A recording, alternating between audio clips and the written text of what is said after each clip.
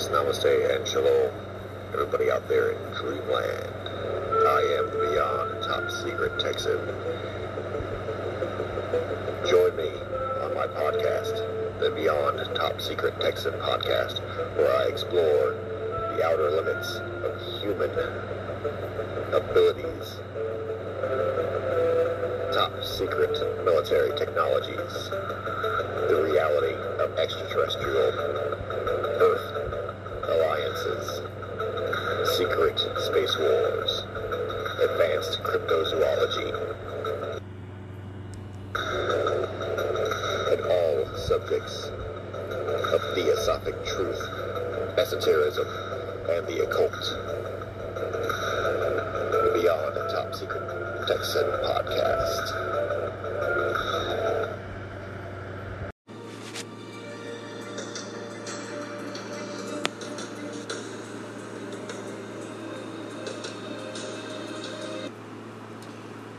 Greetings, everybody out there in Dreamland. Namaste and shalom. Iron sharpens iron, and a friend sharpens a friend. I am posting this audio, for it is in the public domain, but at risk of censor because of the profound and stunning truths contained within. I am your host, the Beyond Top Secret Texan. Thank you, every single one of you out there in Dreamland, for tuning in to another broadcast of the Beyond Top Secret Texan. We're broadcasting to you from the third coast, the coast with the most, the Gulf Coast of Texas. And it is our pride and privilege to be doing so. The audio in question is Elena Danan's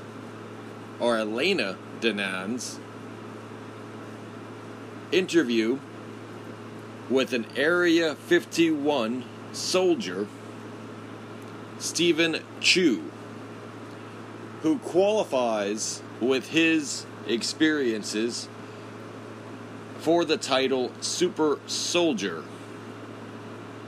having survived the SSP, in this case the Super Soldier program,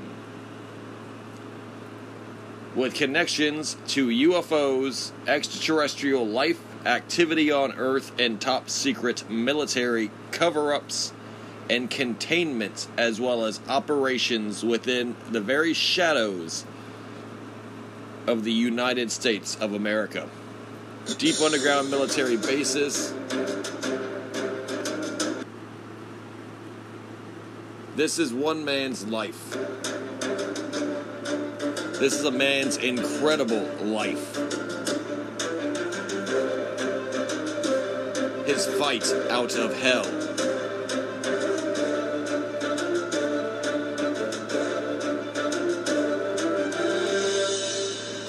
And his service at Area 51.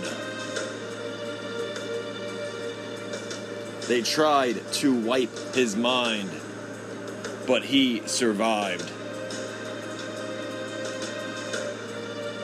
And speaks today.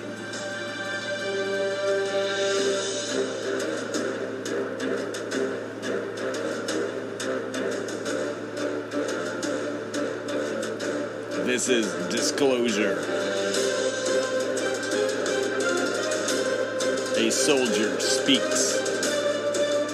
Area 51. An interview by Elena Danan.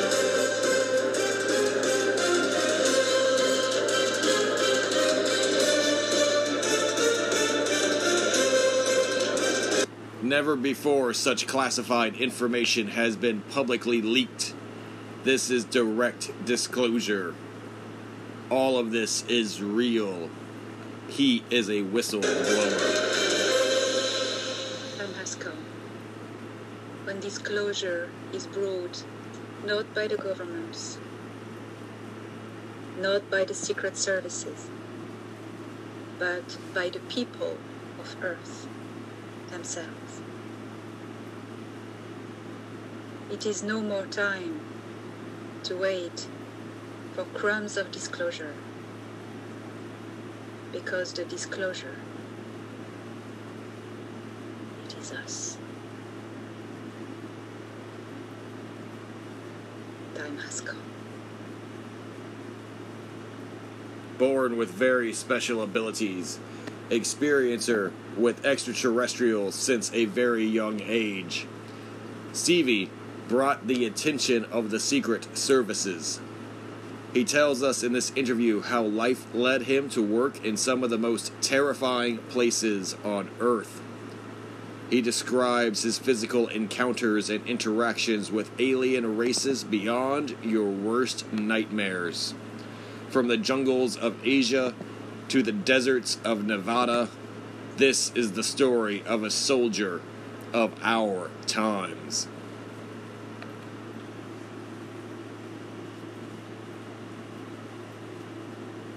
Steve's voice has been disguised for privacy. Maybe about 3. I mean, how innocent can you get? However, it turned out somebody tried to kill me. Simple reason being money. Wanted lots of money. So I was hurt, but a being had come and resurrected me right in front of my grandmother. She was so pleased that I was brought back. My clothes were completely tattered, but she could see my body being repaired. And I was standing straight up, not like nothing happened. So she brought me home. That's the first instance. Second instance was again I was poisoned. I was told by doctors that told everybody I'm not going to make the night. Well, this being came down. You know, took my consciousness or soul by the hand. We were flying over the rooftops. Could see birds, a couple of turtle doves. I could see my grandparents coming and driving up. And when she brought me back, I related this story to my grandmother. Everybody was astounded because that's exactly what they saw outside.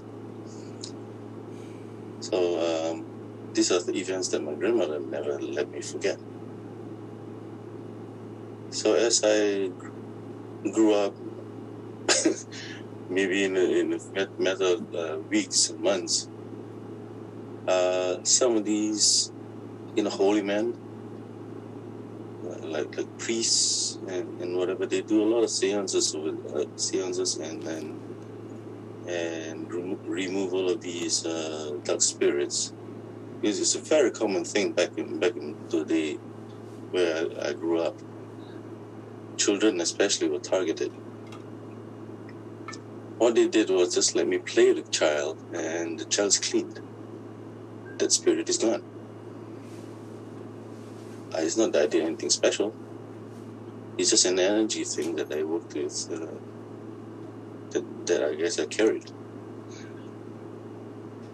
And I've done a lot of them, dozens of them. Even the Catholic priests took me in because they couldn't handle the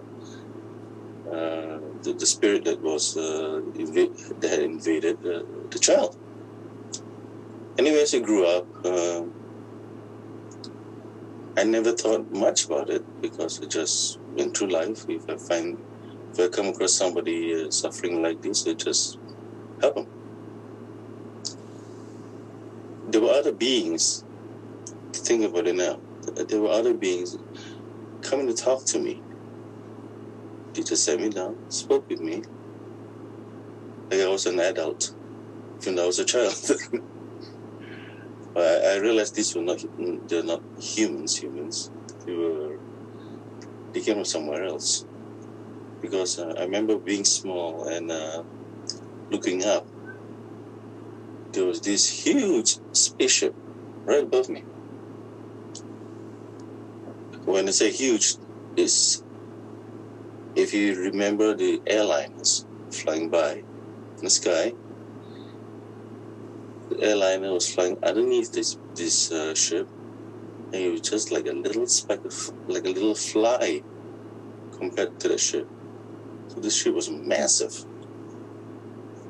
And when it went up to the atmosphere, it would just blink in the flashlight and it disappeared. So definitely not from this earth. And come to think of it, there have been many, many smaller ships that had come to visit. I had no idea who they were. But they were not saucer-discs. They were, a bit like the Star Wars type ships. Lots of them, little ones. And I never thought much about them. And to me, I used to make a lot of sketches in my book, my sketchbook, and the teacher said, stop drawing them because your imagination is going crazy.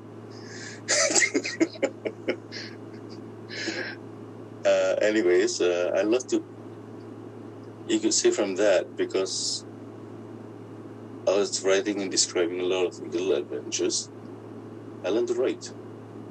In fact, by the time I was 9 years old, I had my first book. How? Because of all these little essays I made, and school essays as well. The school principal saw it, saw what I had written. There's this mess of diaries and writing stuff. He put them all into a book, bound it, and sent it all out to all the parents in the school. So, see, small kid can write, something like that. In fact, it was used by the country as an example to, that, gee, you can write English. Not because English is bad. It's whether you want to focus time on it or not. Anyway, as I grew up, I used to travel. I used to go into the forests and jungle. I did a lot of hunting myself. Only hunt for, fishing, whatever it is. Just enough for food. And people were really astounded that I could even hunt a deer. What age were you? Maybe my young teens, 12, 13 years old. I was doing that already. And by the time I was 14 or 15, I was taking people into deep jungles on ecotours. Want to take people and take pictures of tigers, elephants, giant snakes, whatever. We ran into some fantastic adventures, to tell you the truth. Anyway, by the time it came for my military days, I mean, everybody in where I came from had to go to the military.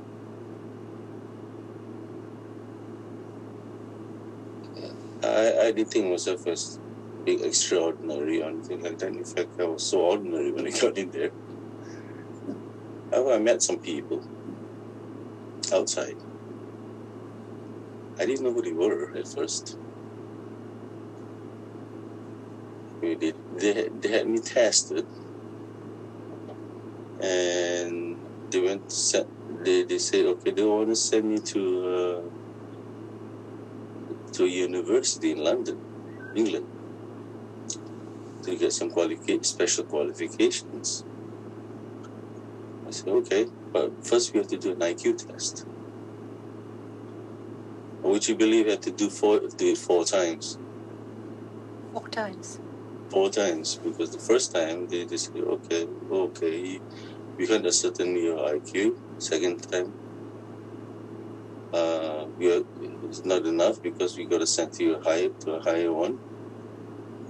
The third one, they said they can't ascertain it yet. And the 4th time, they said they never gave me an answer. The next week, 6 officers from the Prime Minister's office came and grabbed me. Prime Minister office, yes. Yeah. Instantly, my life wasn't mine anymore. Wow. Could you tell for the audience which country or area of the world it was for better understanding? That would be Singapore. Singapore. Okay, thank you. Okay,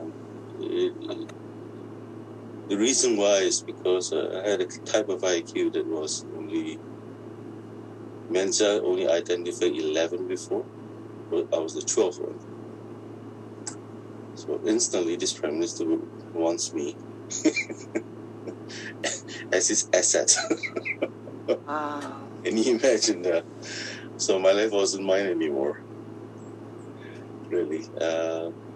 For the next 10 years, I was in the military, Special Forces. Yeah, I became a sniper. I also had other talents, right?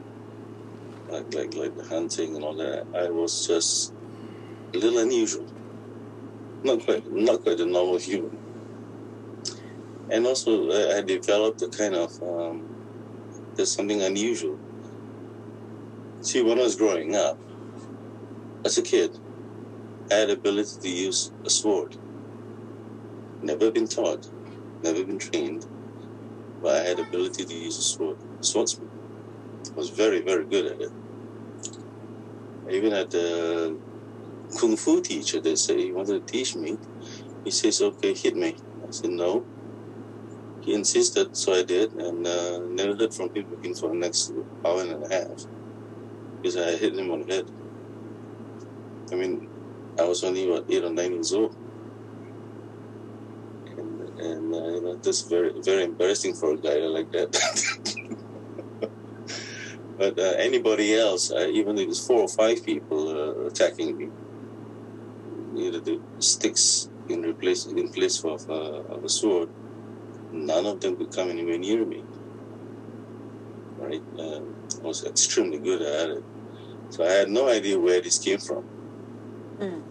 It's like genetic memory. Yeah. And also I had developed a tremendous amount of strength. Like I was maybe 11 or 12, but I had the strength of an adult. I felt stronger than most adults at the age. You know, the people who lift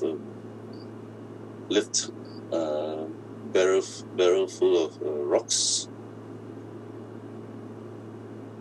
One person can't do it. You need 2. I could do it myself. Right? At that age. It was quite scary because I didn't look big. I wasn't huge. I didn't look very strong, but I was. Anyway, that helps in the military. And because of where I was, who I was actually when I started finding out, one of those old people was actually my biological grandfather. He owned the bank. Okay. So this is where he taught me banking. I was also a banker at the same time. Okay. I mean, at the higher level, not the bank teller, but actually a bank officer. And so I know what banking is internationally. And the Prime Minister's okay with it because he wants super intelligent people around him, especially when he's dealing with money. So I have been sent on many, many missions. I was given a lot of authority over many, many, many things. So being a PM, the Prime Minister, he could raise my rank anytime he wanted. I was raised to the rank of colonel. Of? Colonel. Colonel. That's at the age of 21. That's the nobody else in the world has that rank at that age. Yes. The youngest ever. But then I carried myself very well. Spoke very well and spoke to a businessman. Nobody questioned me about anything. But also, they also know that in the military, any crazy missions, guess who goes? Of course. And I was given charge of holding back, having a contingent of military to hold back the the Khmer Rouge over in Thailand borders, because they're always encouraging, and it's Pol Pot people. They have a huge army there, and if they ever cross, nothing will stop them. the whole region will be under their control. Anyway, there was one time when they started making an attack. I won't go into details of what it did, but even though we had a very small contingent, we did turn back the entire army. If they had continued, we were gone. But you see, all our weaponry were completely used because our force is very small. But we managed to wipe out the Air Force. We wiped out the floating assets. We wiped out their the hardware, the cannons and all that. So the rest of the army turned around, thankfully. But if they knew what we had left, they would have continued. Because our main guns, we only had one shell left. One. Can you imagine that? We fired everything out, we already had one left. Our helicopters were completely dry. We had no more missiles, nothing else. But the idea of how to attack them was given like the plan to do it was like somebody up there gave you the plans and I had an answer within 30 seconds of what to do. Because I had no time to wait. I had no time to ask for permission for anything. Just go ahead and do it. Somebody told me. Something told me. And of course, the King of Thailand was extremely grateful. Grateful enough to give us a bank brunch over in Bangkok. It was fine. There were many adventures. One that related to ETs. Let's get back to ETs. Yeah. This is very interesting. They have been used for assassinations. Like sometimes Singapore is used as a destination for world leaders to come and have a platform to speak. Right? But we're always on the lookout for assassins. And former prime ministers like Benazir Bhutto, the lady, Pakistan. I was assigned to protect her. So me and my team were protecting her. And we were told that by MI6, British, and CIA from USA, they said there was they each knew of an assassin that would come and try something.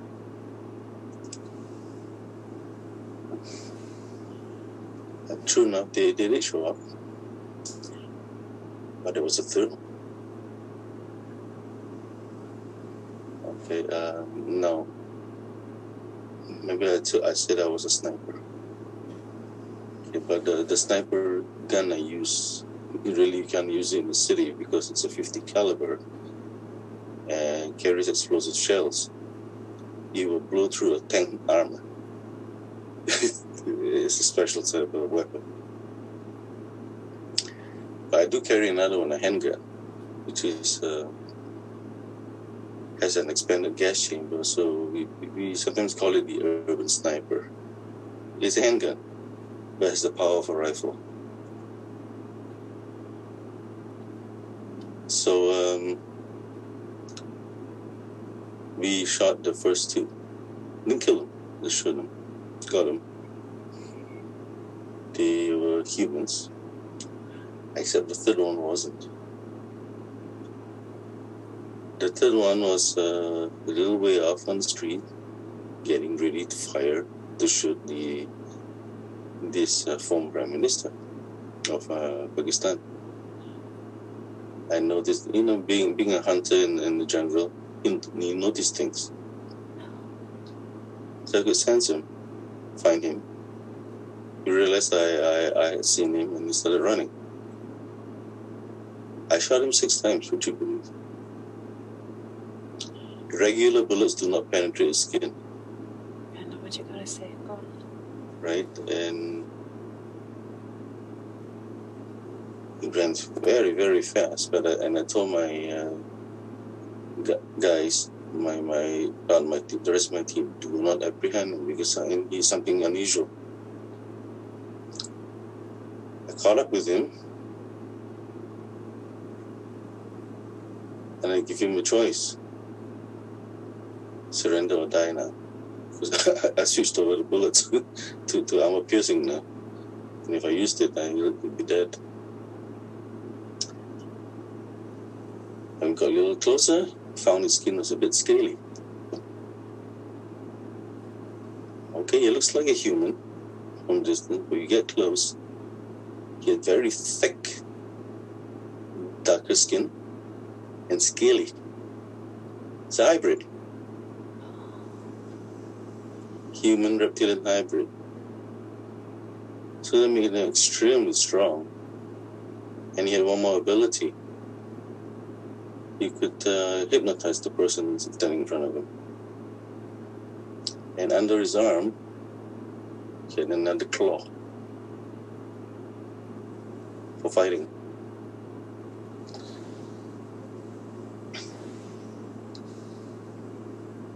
So we arrested him, but when we handed him over, we had no idea where he went.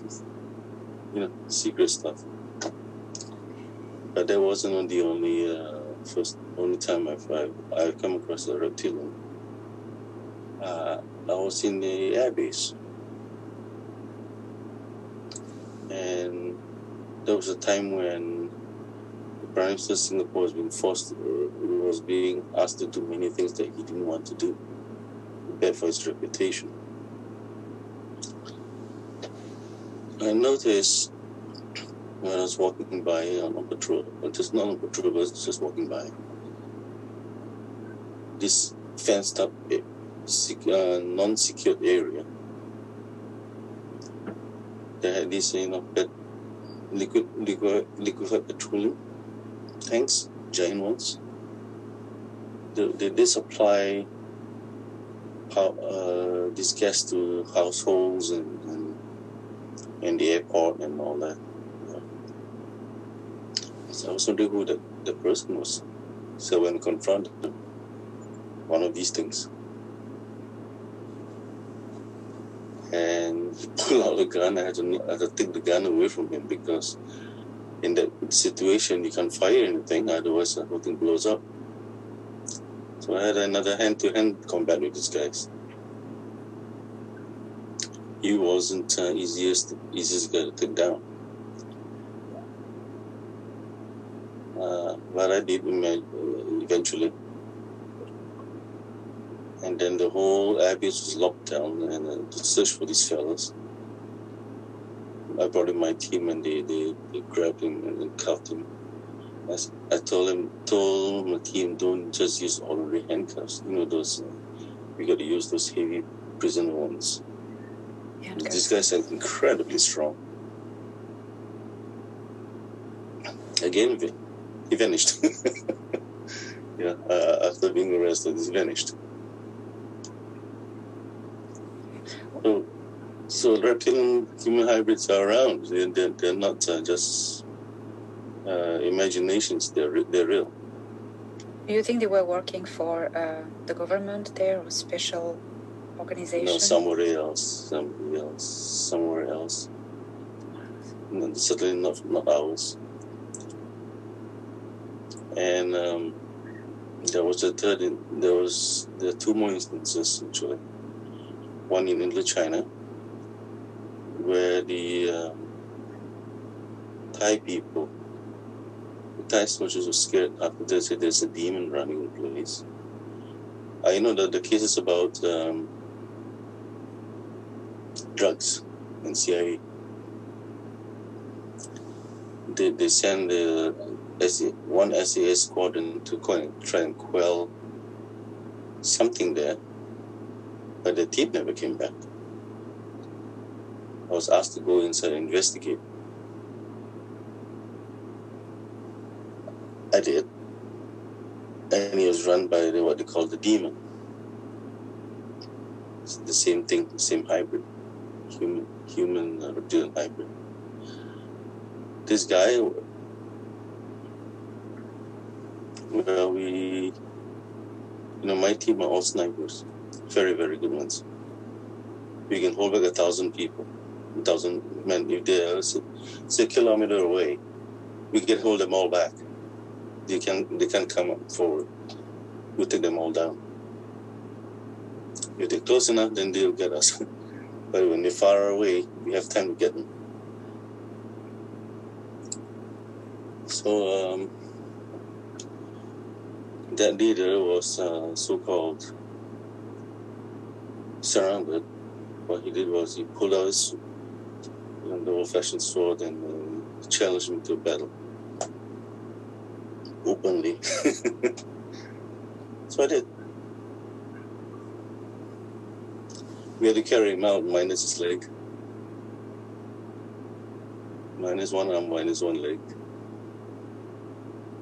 Like a wild animal, we put him on a stick and carried him out. And you know what? He didn't die. It's incredible, these things, these creatures. They're very resilient, yeah. Difficult to and kill. And by the time brought up there, the police, when they saw him, they just ran away because they said he's a demon. He was just screaming. Can you describe him a bit more? Human-like. Again, very, very human-like. Heavier stature than normal humans. Thicker bodies, thicker arms and all that. Very strong. Legs are a little bit more extended. So they move incredibly fast. It's like they can sense your next move. You see, the training I had, the fighting, you can't sense me because I don't think. I don't think about the next move at all. I'm thinking probably 3 or 4 moves ahead. So you can counter that one. You can literally counter the next one. And you think I'm going to reach that 3rd or 4th move, I won't. I may not. I may deviate again. So I was trained that way, differently. I'm fighting with energy, very different.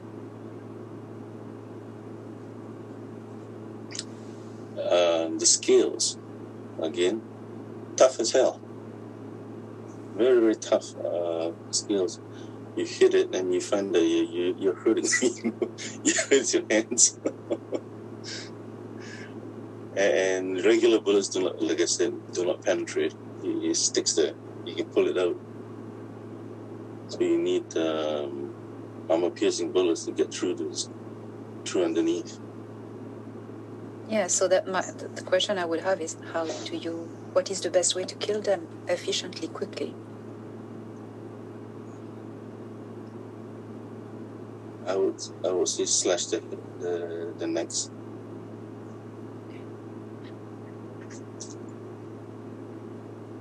Under the necks here, it's rather softer. Okay. Right, because it has to move and breathe, and it's rather softer. Otherwise, the rest of the bodies are incredibly tough. Even the torso.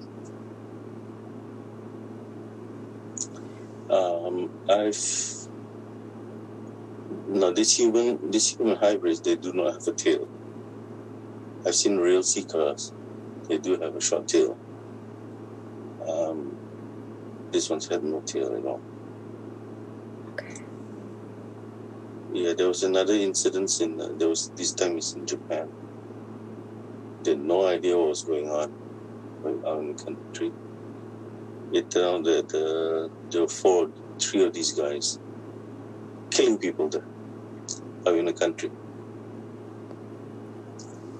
Hundreds of people were killed. So but you were shut down completely. Caught one of them, caught one, the other 2 escaped. And I noticed they were using a grey saucer ship. Oh. Okay. And they took off. And nothing you can do about that. We caught this first one. And they were very surprised that I sneaked up on them.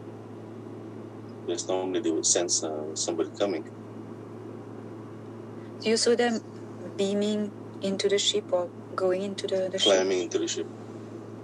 So the ship had landed? Had landed. Ah, the ship was landed. Okay, so discoidal gray saucer.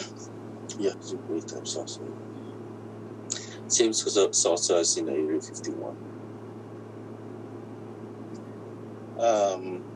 About sea cars, where did I see them first?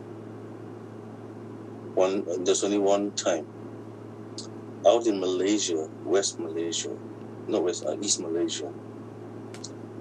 It's very mountainous. It's a very forested, mountainous area. And the people were complaining that the children were going missing. And again, we were asked to investigate. So me and my team, 7, we went to investigate. Boy, were we ever shocked. We came to a place where there was a mountain with a huge cabin underneath. Huge, when I say huge, it's a plane can fly into it. But as we approached, I noticed something moving. And a sea car came out and challenged us, yelled at us. Can you imagine our shock? A being that's about 9 feet tall, sharp teeth, like a reptilian face, growling at us, wearing armor. Dark skin, very scaly being. And his legs, it's like extended. That seems to have another joint. So he has extremely long legs, actually.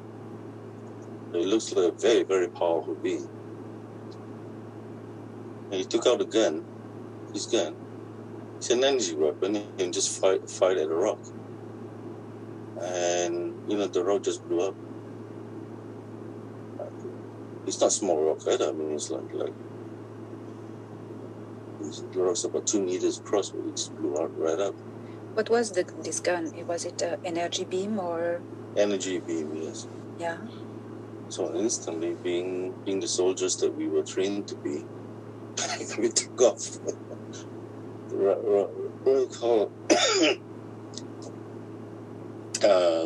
Took cover. Right. And then more of them showed up and started firing, so we fired back. But my guys were just complaining, can't get them at all. They keep bouncing around.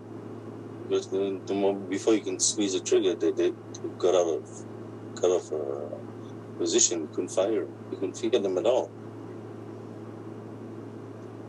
Regular rounds didn't do anything to them. They didn't care. They just stood there.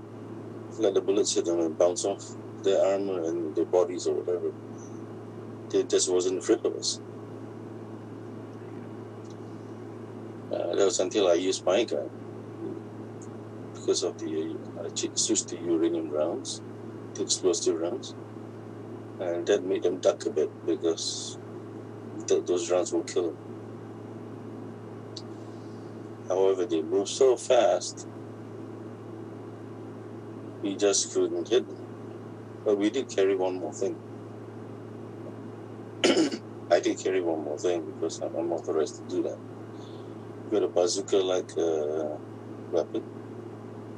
It fires, not the bazooka, not the regular bazooka. The warhead is actually what we call a neutron device. Oh. Okay, it's nuclear. Nuclear? Yeah. Okay. Carry one of them. I don't something I don't use because it's dangerous.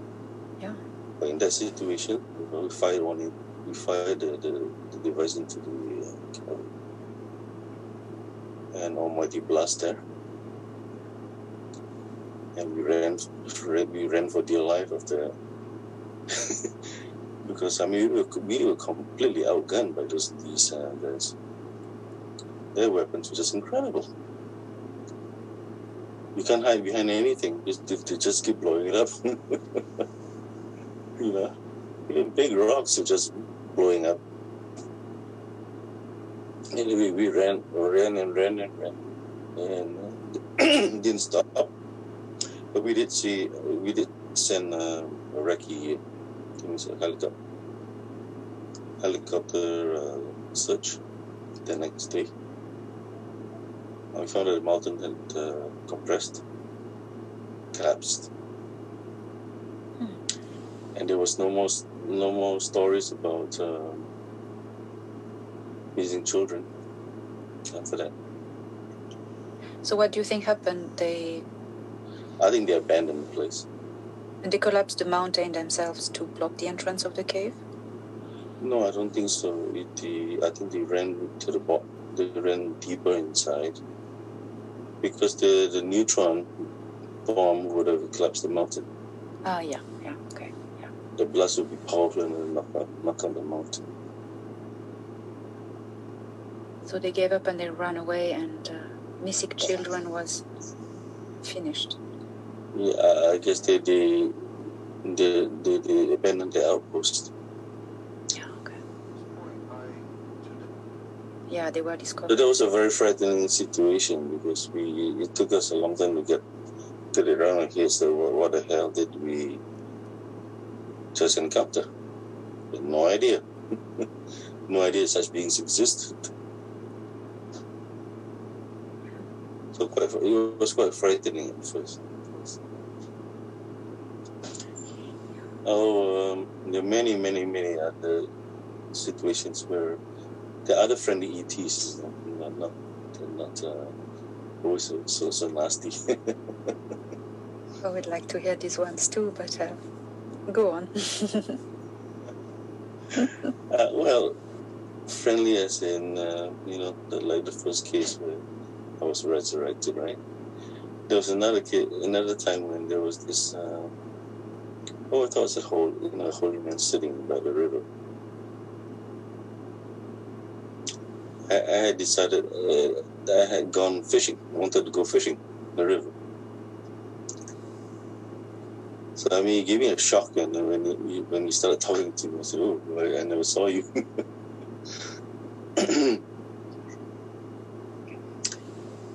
And he was curious. He was asking about what I thought about this fish. What did I think about that? The little things. Talking about normal everyday things. And then he gave me a little bit of advice and said, there's more to come in your life. I had no idea what he meant. So he said, be prepared. Things didn't go south after that. Got very, very bad. But he says, you will survive it somehow. Okay, well, thanks a lot. But what? But at least I was kind of warning it at the time. Quite so easy to...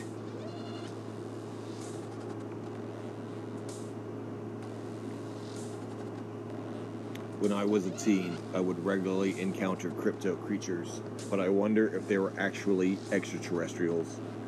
Remember I said I used to stick fight? Well, I used that stick and battled a number of them, usually in the middle of the night. They came to steal animals from our farm. They had claws, and one even had a weapon like a sickle.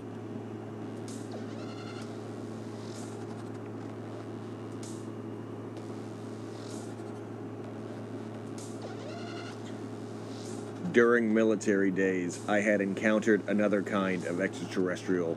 These were like the gargoyles and had wings. There were 3 of them which confronted me and my team. They have mind control ability. I ordered my team not to look at them as I faced them. They couldn't control me.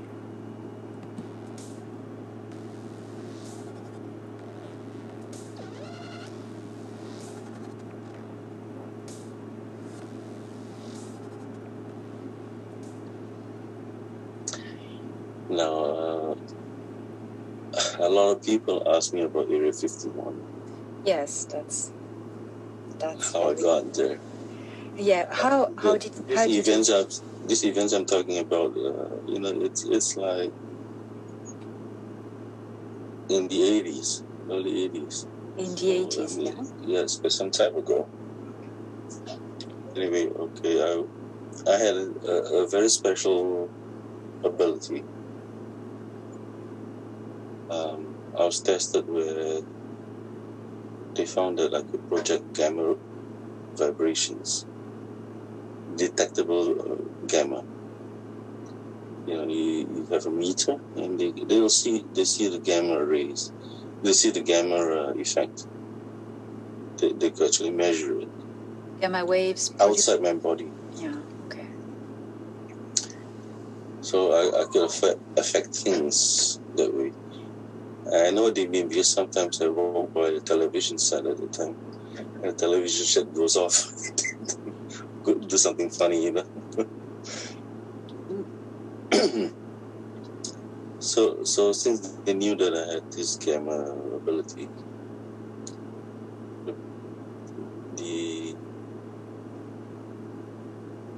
there was some not CIA but higher Secret Service people.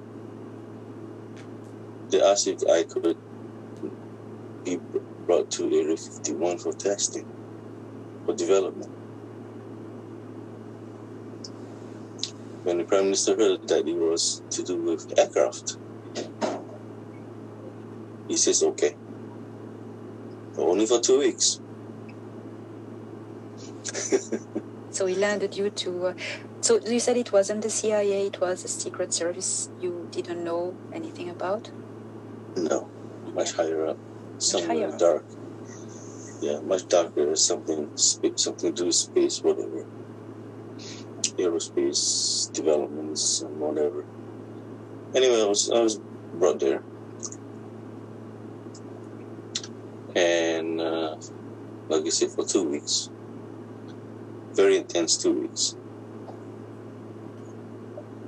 I was assigned 2 guards, 2 human guards. They didn't carry the regular bullet weapons. They carried energy weapons. I was asked them, why did you, why do I have them? To keep the other ETs away from me. And I said, why? I didn't know why, but I could see this. Now that I know that the Grey Alliance are really nasty people, nasty beings. That's why.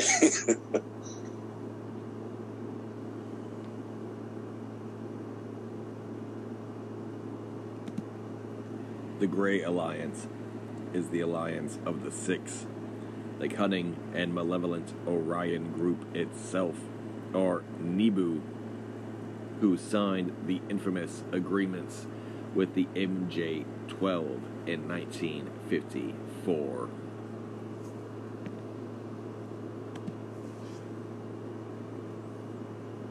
Because there are a lot of the little ones running around, the little androids. There's Tilitiku, tall-whites. And I did see 1 or 2 of these mitras. So actually... They had horrible attitudes. So can you describe all the races you've seen there in Area 51 interacting with humans? So you said there were... Yeah, most of the interactions are by telepathy. Yeah. They usually have one assigned officer that is telepathically inclined to interpret what these people are trying to communicate. Yeah. In fact, if there's a scientist there, you have this telepathic guy with the scientist as well.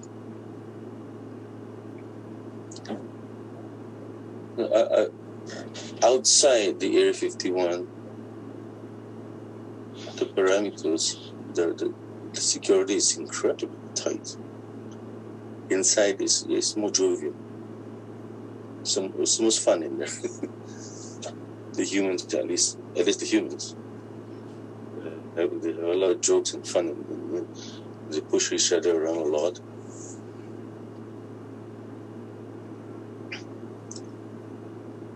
And, all fun and games stopped when I saw those what they call flying saucers. Then I realized, oh, okay, what's this? What's this floating in the air? There was some landed. Struts, the grey ones. Others from I don't recognize, but they're floating in midair. And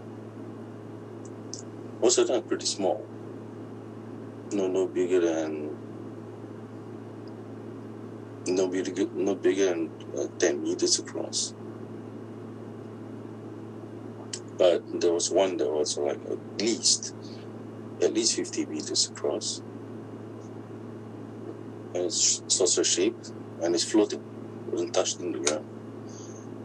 And the beings that go up and down this beam thing, they stand underneath and they go up or down.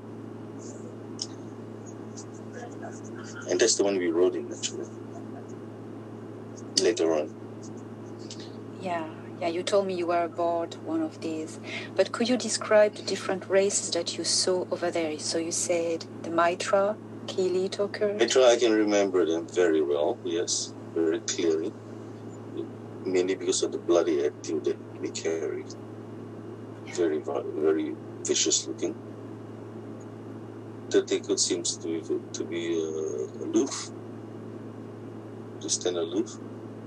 They all wear these kind of coverall things. The Mitra was wearing this dull bluish type of coat or jumpsuit, body covering. It must be some kind of armor type material as well. The little greys, they weigh nothing, they just run around. Stink though. The little greys, they stink, yes, absolutely. You can always tell them before they arrive. You smell them before you see them. Yeah, is it a smell like a rotten a bit? Like a bad toilet, yes. Yeah.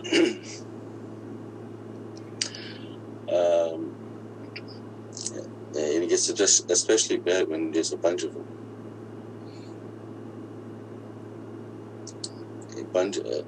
There's a bunch of them in a small room. The humans, what they do is they turn on the exhaust fan full. And this, as we speak about them, these little small greys, what were their tasks? Do you think they were assigned to certain work there or a certain purpose? Yeah, they seem to be doing the same thing over and over and over again. Which was? You see them sometimes adjusting pieces of equipment, sometimes assembling some little pieces of equipment, or organizing a panel of some kind. And always after that is done, a tall grey or tomato will take over. Yeah, so they're like little servants. Yeah. Okay. And they never smile. Do you think they could have been like synthetic or real biological beings? They seem biological, but I cannot feel any auras from them. I do not see any auras. I have another talent. I have another ability is that I can see auras. And they have no auras. There are no auras. That's interesting. Yes. So they were assigned to taller greys, you said, isn't it? Yes. These taller greys were the Mitra or Keelitokert or another species? I don't see any other species. Only those three. Okay. Can you describe the Keelitokert as you saw them? Oh yeah, there was like greys, but tall, much taller, longer necks, skinny, and the females have very long hair.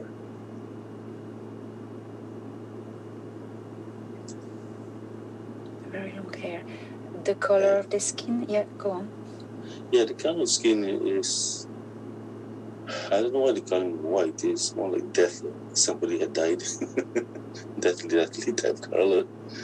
Not very pleasant.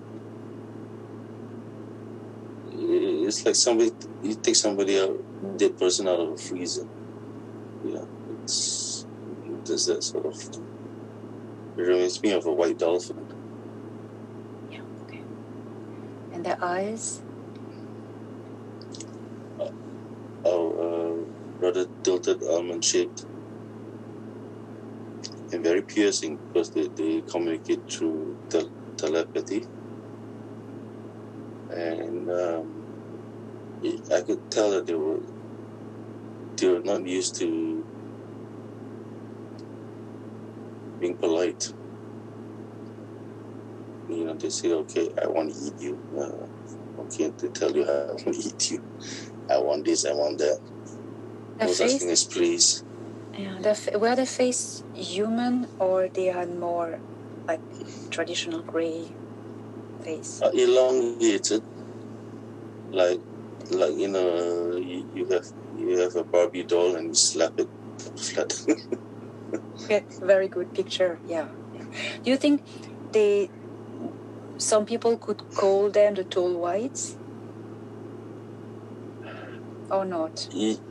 Yeah, they were referred to as the tall whites in there. And the guys there were the humans there were very wary of them because they like to go into mind control. What do you think the purpose of the Keelitokert was of residing in Area 51? Their work, their job? Well, I think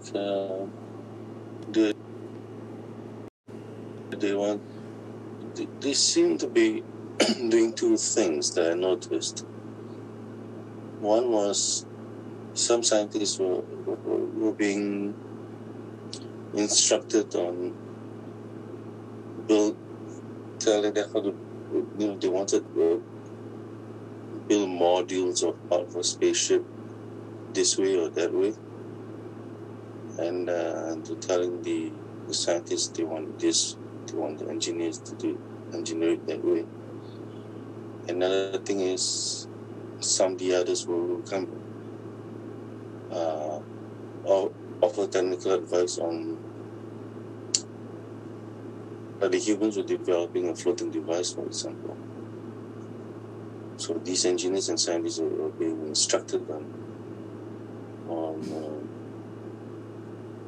the energies required. Some were instructing, some were.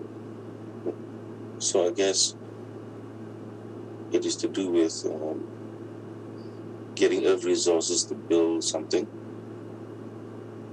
and in return they're getting instruction on technology.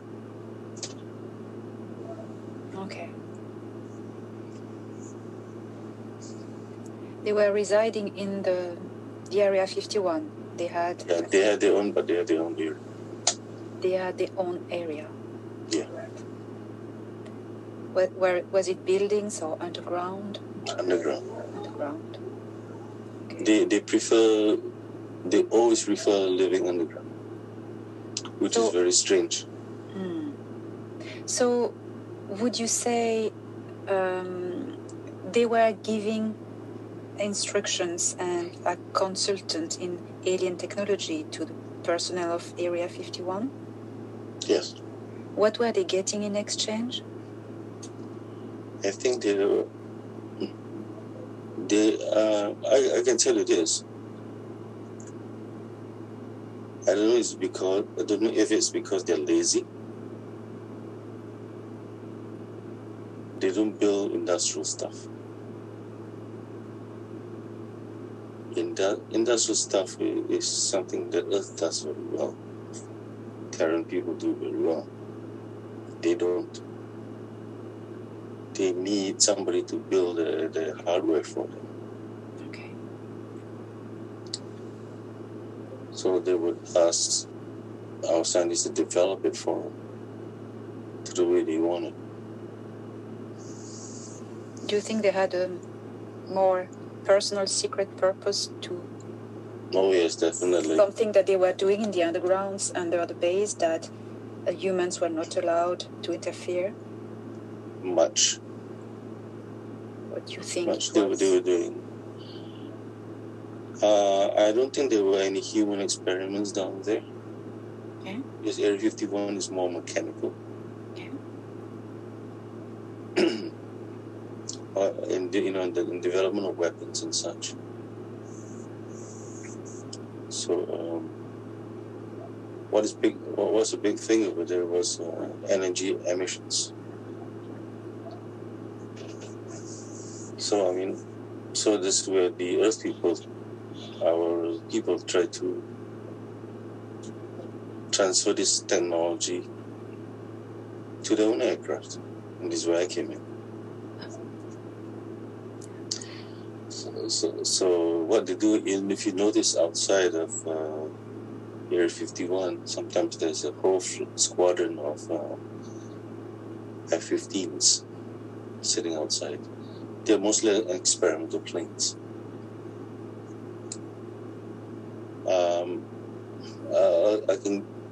The little history I had with these, what I was told was this: they had a lot of volunteer pilots, very good ones, to develop fly-by-thought planes. However, normally humans do not generate a lot of gamma projections outside the body. They don't do it naturally. So inside your brain, you can have it blowing up, but the projectile is not quite normal. So what they do is they inject this pilot with some kind of a serum that overactivates the brain. And they go flying out and they come back. Do it too often, the brain turns into mush. Many pilots die that way. The brain just disintegrates. So they were running out of pilots. And they didn't want any more of the pilots to die. So when they found me, they tried a different way of doing it. So what they did was they trained me to fly a plane, fly an F-15. You got to learn very fast, but I do learn very quickly because I learned to fly a helicopter over the weekend. So how was that working? You were in a seat in the plane, and were there electrodes or something? Technically, the details. This crazy helmet. Is This thing sticking out all over the place. okay. And there's a bunch of equipment behind. So what they've done is they had ripped out the back seat. This is an F-15F, it's a two-seater. I was sitting in front. I was the pilot, and the co-pilot seat will be ripped out, and all the equipment is there behind me. But in the meantime, I was wearing this helmet with things sticking out all over the place, like a giant virus. So I would take off and land, take off and land. A lot of practice flights. And then they put me into maneuvers. How did you just think that the plane? So initially it was flying by hand, right? And later on I start to be hands off and let the instruments take over. By thought. What advantage that is after a while, not immediately, but after a while, you see, when you're doing it manually, it could take half a second to go through a maneuver and a sequence of half seconds for different maneuvers. So when you're fighting an enemy plane, you're doing maneuvers and all that, several seconds go by, and by then the missile might have hit you. However, if all of these can be done in half a second combined, what have you got? An incredibly powerful machine. Faster than anything and anybody can imagine. So that's the result. In fact, I got it down to about 0.2 seconds. Thought it's a lot faster. Like I could roll, aim, fire, and roll back again in a matter of 0.2 seconds. Or then I can even switch over to a different weapon while I'm doing all that.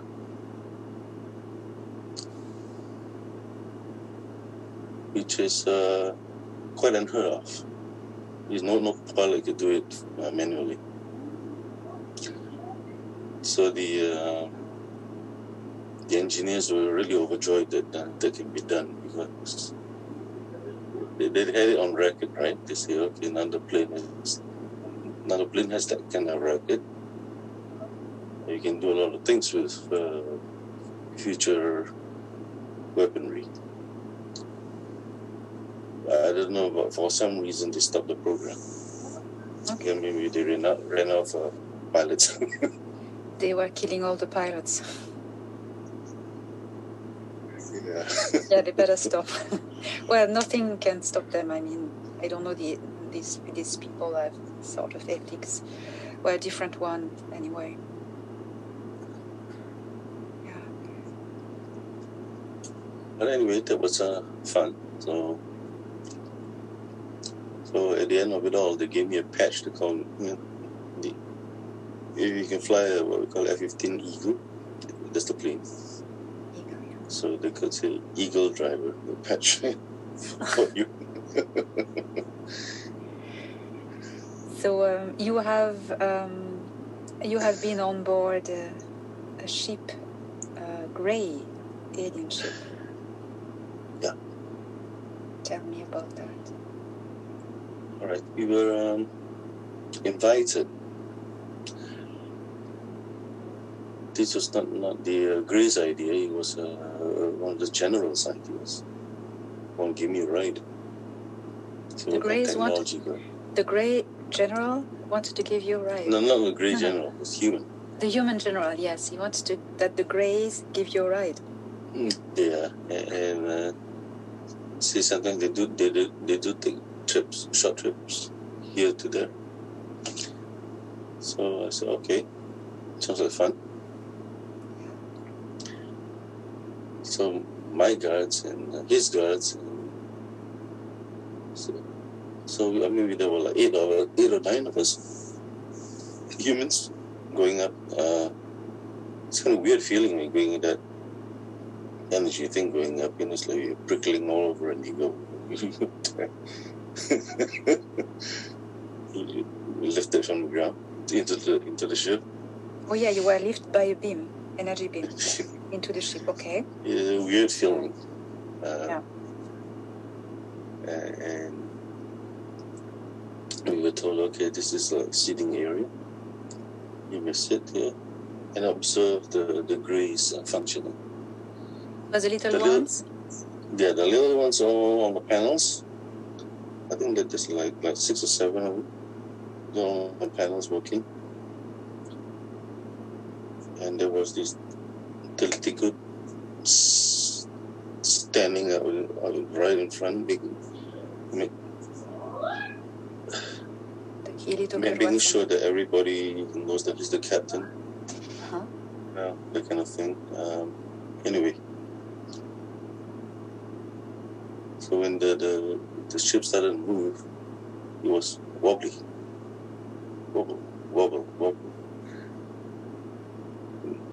And the couple of little grays and the captain turned on me, looked at me and said, "Stop it." I said, "What?" Keely Toker told you, stop it. I said, "Stop what?" No, I just looked at him and said, "Stop what?" What? So I wasn't afraid of him What? either. No, what? I said, "What?" The general's laughing and says, "You're not afraid of him either. Why would I be afraid of him?" There's a reason why. General started and said, "Well, what's wrong?" He's interfering with our controls. Huh? How am I interfering in the controls? It's because I'm focusing on the panels, and they're sensitive. Oh my God. So you could, if you I've were taken allowed, over. you could have taken over the ship and Yes. navigated it. Yeah, because the camera projections for me were very strong. Yeah. I was stronger than they were.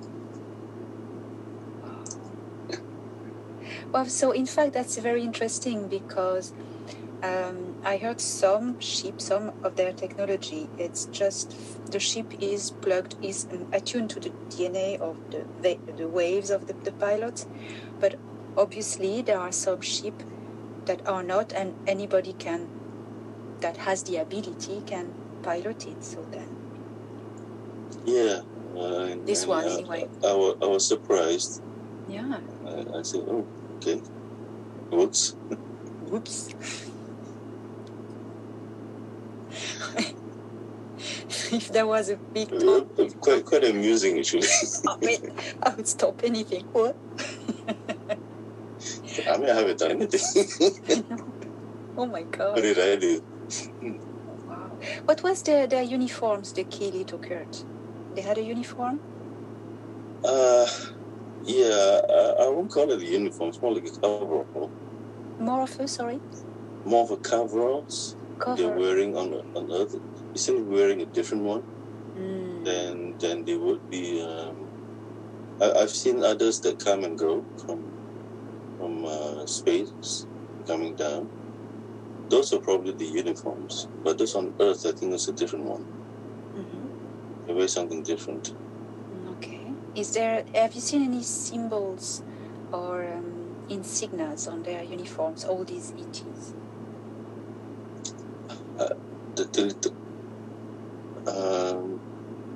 For these Teles people, no, I don't remember these insignias. But I do remember the matrix. The triangle with the stripes. Ah, that's it. A little triangle with three stripes. Yeah. Yeah, that's it. Yeah. They all wear the same thing. Okay. Now, please tell us about the Mitra. So, what can you tell us about them? Not a lot, because they were being kept away from me. But they were interested in who I was. They did ask questions. They did try to approach. But my guards would point their guns up and says, "Go." They don't come any closer.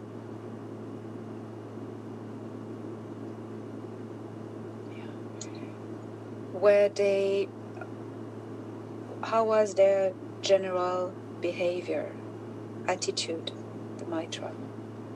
Rude. Vicious. They can't answer you without a hiss or a growl or something like that.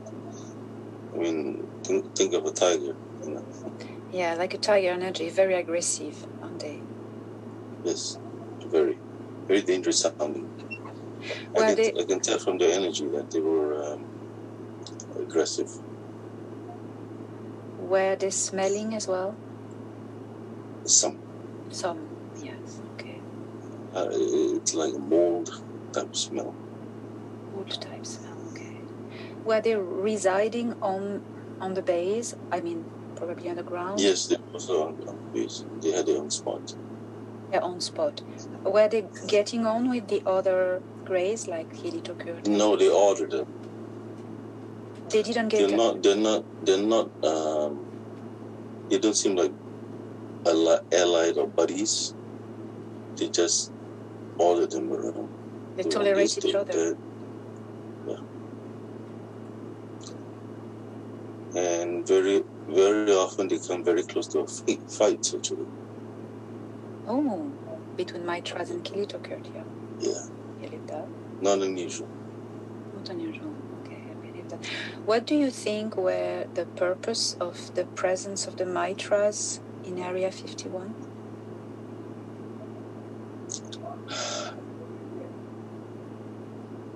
With the attitude, I think it's like they came to take something. Take something. Not really give. Maybe there's something they had planned. They had promised to exchange with humans. I don't know. Do you think they were the ones who made agreements with the government in late 1940s, or you have no idea? I don't think like 1940s. I think more recent. More recent. Do you think they were taking people, using humans? I think so, because they have an attitude of when they saw me, they wanted to approach and wanted to know me. Yeah. Why? Without even asking, to just come. They want something and they take it, don't they? Yes. And you can see that the guys were ready to shoot at him.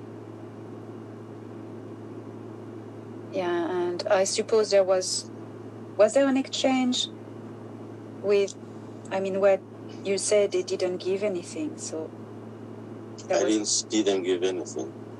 So it was more they were here and nobody had to say anything because everybody was scared of them? People were afraid of them, yes. Afraid of them, yeah. Who owns... And they carried one more thing. They carried an energy weapon as well. They had a packet, something. They carried an energy type weapon that is like a bit of lightning. You fire it out. So whoever's at the end of that thing is going to be fried. I saw them use it once on some equipment, and they just, because they were unhappy with a piece of equipment, they fried the equipment. Incredible. They had incredible power carrying them. Very impressive. What about the interdimensional side of these beings? Do you think they had... Have you experienced they had activity on other planes of dimensional planes? Were they able to shift dimensionally or modify the fabric of space-time? Yes. One time, I noticed that the Mitra, they had their own meeting with, I assume, from their own people from somewhere else. There was a portal,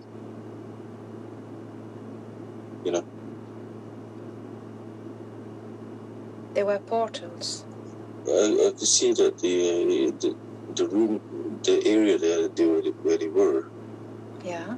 clear air, and then there was this watery like effect around, and they stepped through it. It's like in the movie Stargate, you would say? Not quite that elaborate. Mm-hmm. You can see the waveforms of energy changing. So they could step back and forth in that. I guess it's sort of like more or less there are beings on the other side. There were beings coming through this portal from the other side. Yeah, they came back, came to talk or something, and they went back. Were they also Mitra or another Mitra. species? Mitras as well. Okay. I said one time, and it's like, okay, I'm staying away from you guys. Anyway. What about the different ship? Could you say they had each a different type of ship, different shapes? Yes, different shapes. I cannot really describe exactly what they look like. But using the Grace ship as a basis, they actually look very similar. Okay. But I noticed that the Mitra ships have a lot more energy. They glow a lot more. Okay. And also you could feel the energy more. You come too close, it's like you feel that they might fry you or something. Yes, it's the energy field around the ship that you Yeah. can't approach. Have you learned anything about this technology? How it was working, this energy field, for instance? Very basics, the very basics I did. And that's one more reason why the humans keep me away, because I pick these other things up very fast. It's because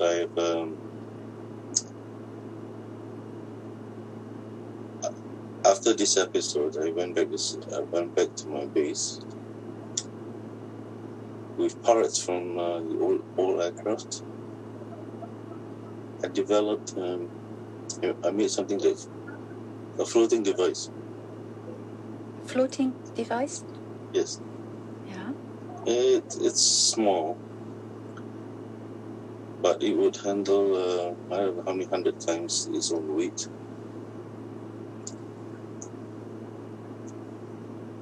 And the Vatican heard about it and they wanted it. The Vatican wanted it. It was a floating device. Like, you think it could be anti-gravity or another technology? Anti-gravity. Anti-gravity. That Very stable. And I made it very, very stable. was it alien technology or retro-engineered? Me. I did. You did it. Yeah. You manufactured this device. Yeah, I put it together, yes. You put it together. From understanding what was going on, and I put it together. From understanding from what you saw and you understood from a ship, for instance? Yes. Or, yeah? Yeah, so, but I wasn't going to let them have it. So I decided to toil apart. So someone from the Vatican. I know you told me this story before, but I would like you to tell the audience. Someone from the Vatican. The Vatican heard about this device. They wanted it. They sent someone who tried to get it from you, isn't it? Yes. I would like you to say the name of this person, because anybody who has read my book, I mentioned this person with Area 51. Yeah, he's Dr. Jenkins. Thank you. So, you dismantled this device that nobody could have it. That's right. Would you be able to make it again? Right now I do not know if I can remember it, because I mean, in the meantime, all these years I've suffered several strokes because of the stress, the stresses, and much of my memories. I've come across situations where my memories are wiped. It must have been several times, because I can feel like there were empty spaces in my head.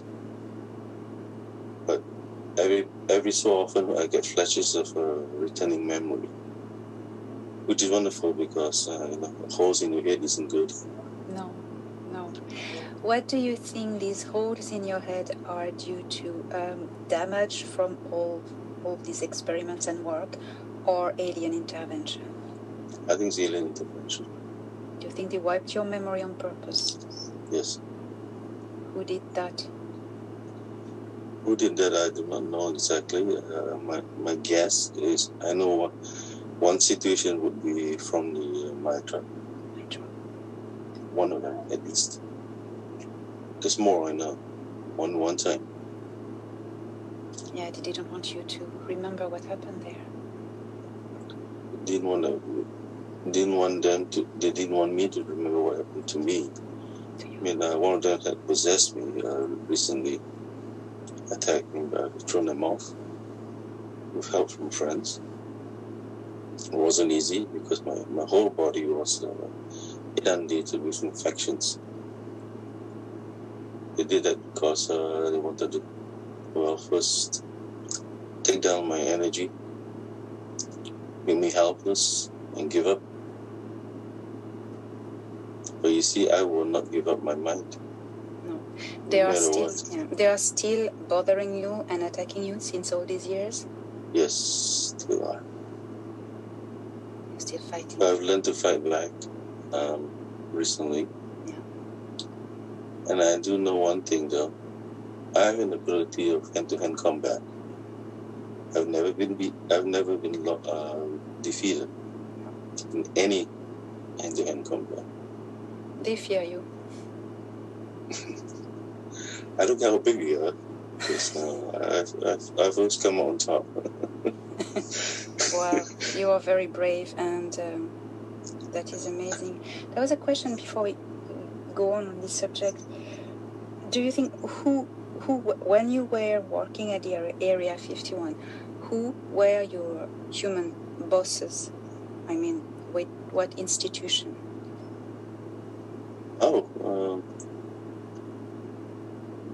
That space agency that the U.S. has. It's a dark.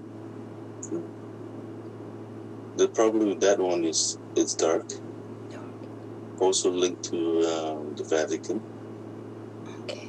Which is the part I do not like because I run into situations with the Vatican that I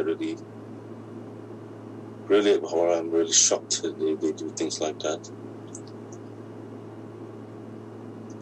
Like I had a mission with going to Bhutan to save a village with Gurkhas, with a whole regiment of Gurkhas. We didn't know it was the French Foreign Legion working for the Vatican. They were stealing artifacts. But we stopped them. But by then half the village had been killed. Unfortunately. So, see, doing all these things, it's no wonder that for decades after they were coming up to me still, trying to assassinate me. Even recently, even when my child was growing up, they tried to kidnap my son. Yeah, but really, you hear the story about trying to steal a cub from a lioness. No chance. Yeah, but for 20 or 30 years, I was fighting assassins coming in from nowhere. So life wasn't all that peaceful. Imagine the stress I had to go through. So, since you left Area 51, when you left, were you threatened not to speak of it, I suppose? Yes. Ordered not to speak, but the Prime Minister says, talk about it, I want to hear.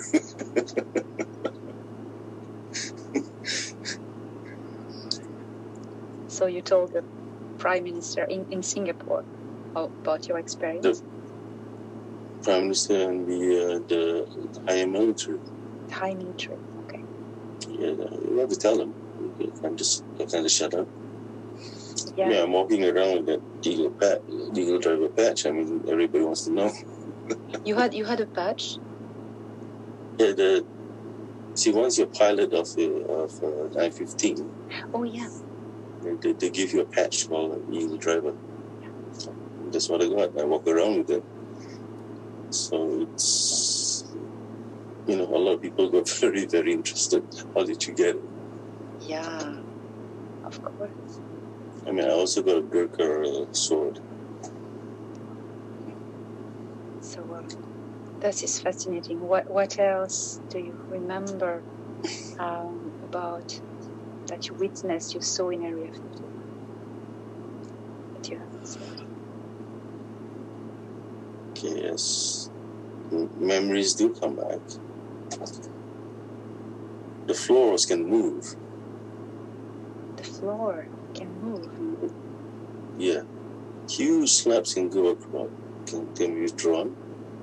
The ships can go down. Sometimes underneath where we are walking, it's a very huge ship underneath. Oh, you mean that the floor slides open and the ship go down and there's a facility and then... Yeah. And underneath the tunnels, like this mountain into this mountain, they're all tunnels. There are more tunnels underneath than there are buildings on top. Yeah. And many levels down. One place I went down 10 levels. 10 levels. Is it, what's going on in these undergrounds? Weapons, research, technologies. It's mostly mechanical. Mechanical, electronics. It's not unusual to have things floating by without anybody controlling it. And would you say that the aliens are walking around with the people, with the employees of the base? No, they have generally their own area. There's a co-mingling area where what they call the working areas. This is where they co-mingle. Other than that, they don't have that buddy relaxed atmosphere when they are off work. Dangerous. It's dangerous for the humans. Yes, so they're all like, they don't like humans, either the Kilitopia or the Mitras, and we know that, but that's really important to explain to the audience. And so the Mitras are there. We don't really know what they do, but they abduct humans. That's it. They have, you suspected that they were working with taking humans, but nobody really knows. Yes. You see that powerful technology, if they grab somebody, nobody's going to know. Yeah. Do they teleport people just like this? Do you think?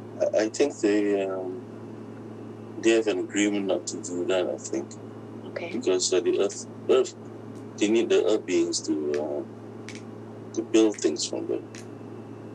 Yes, so they need to, not to be too horrible. I've seen them take modules of stuff, heavy stuff. They've just been created by the humans, delivered to them, and they carry it and go through the portal, and they take it away with them. Okay. I've seen that happen. And the Kilitopia are there for slave work or mechanical built stuff. What would you say their main purpose of their presence then? Really, for us to build things for them. For them, okay. They use us. Unfortunately, it's military weapons based. Yeah. I can tell that they might be creating some kind of armor or some kind of gun, or some kind of a firing module. If you go to a battleship on Earth, you see turrets of gun, a turret and gun. They have their own version of it, much smaller. But there's a version of it that they put on the ships. Have you seen the... Sorry, go on. No, that's all right. Have you seen the triangular black ship? Yes, they had a triangular ship. That's the Keely. And they insist on keeping that ship underground. Keeping that ship on the ground, yes. That's the Keely Tokut, isn't it? That had this black triangular ship. They like to have it under the ground. Under the ground. Okay, they don't want humans near them. Yeah. They don't want to give the technology. Anyway, they have this energy thing around them all the time. You really don't want to approach the ship anyway. And whoever human wants to get on board, they have to wear a special suit.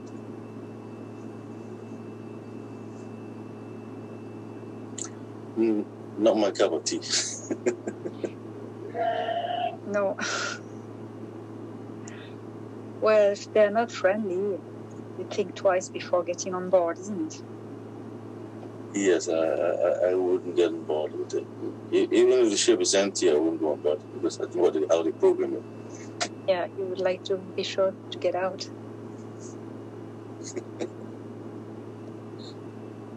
Wow, these are amazing. The friendly ship, that was a very unusual ship. It's not even like a ship, it's more like a shuttle. Which ones? More like a shuttle. Yes. Okay, like a small bus. Who used this ship?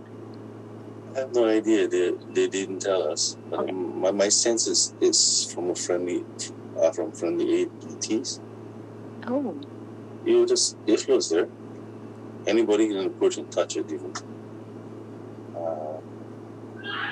Oh, so it will be a fourth species that you didn't see that would be there using this ship, this bus shuttle like. I just set aside because it seems the humans don't pay any attention to it. Okay. Which I think is kind of surprising because I think my sense is that it's got even higher technology than the other ones. Oh. Much higher.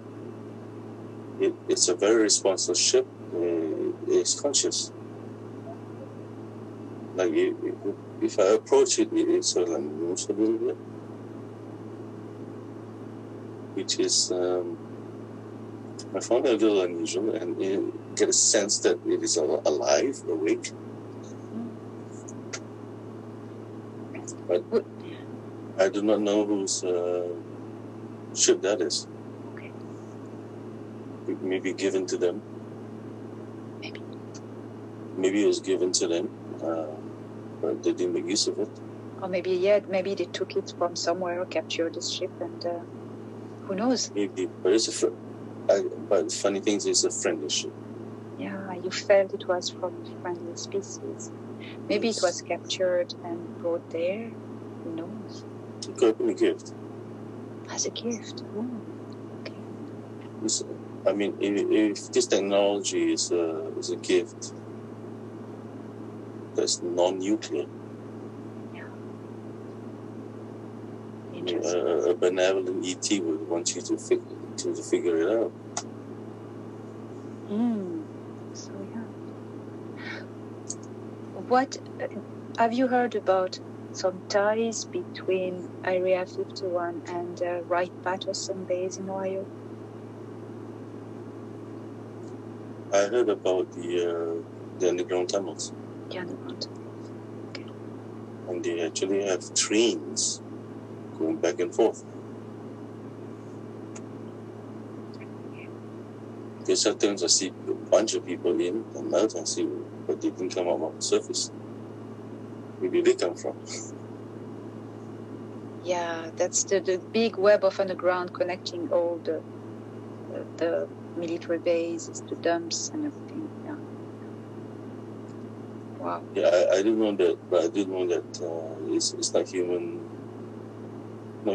experiments that they have underground. Area 51. It's mostly mechanical, weaponry, energy, digital, and there's lots and lots of computer stuff.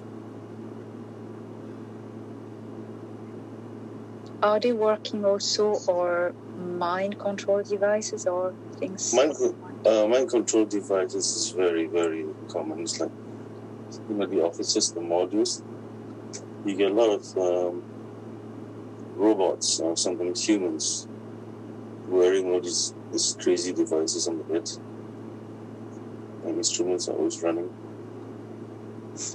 So are they humans walking around with these devices on their head?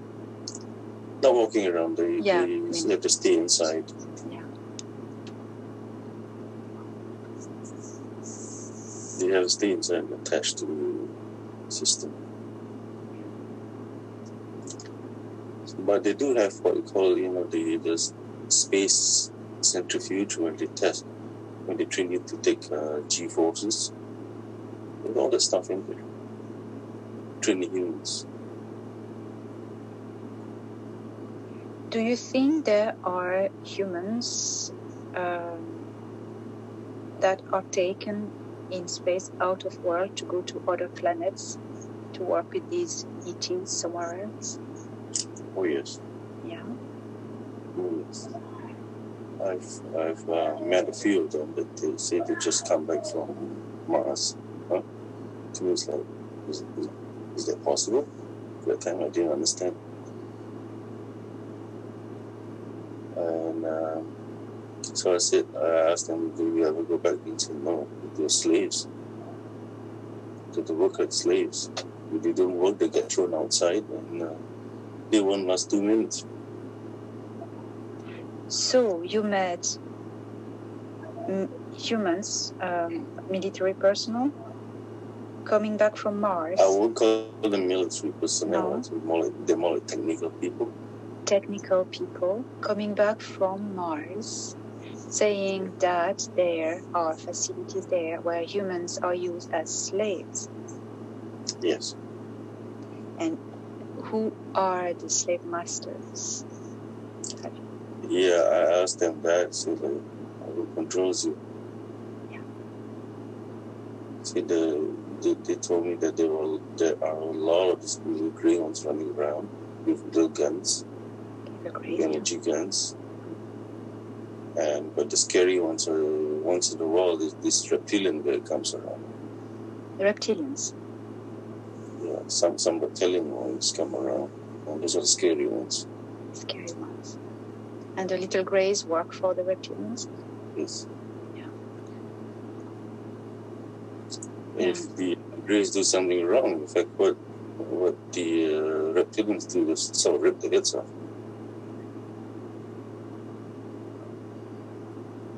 Yeah.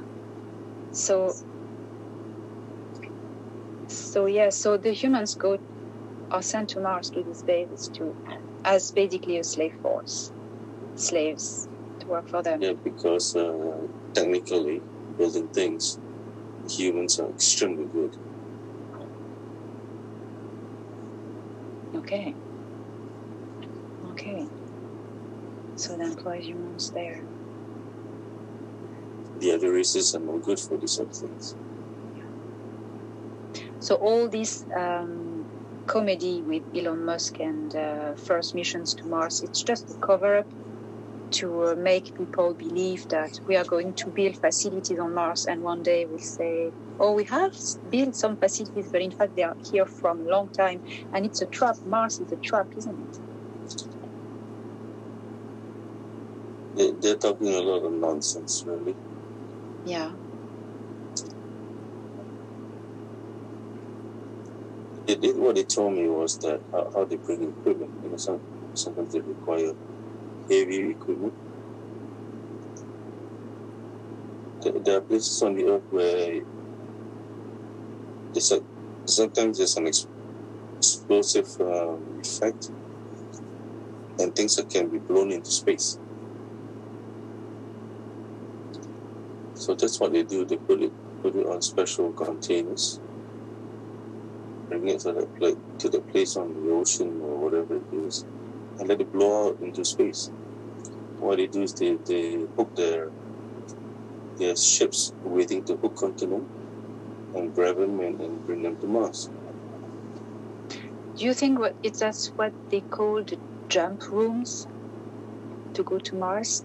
People have told about that. There are like places on Earth where it's like portal and people are just projected, teleported to Mars.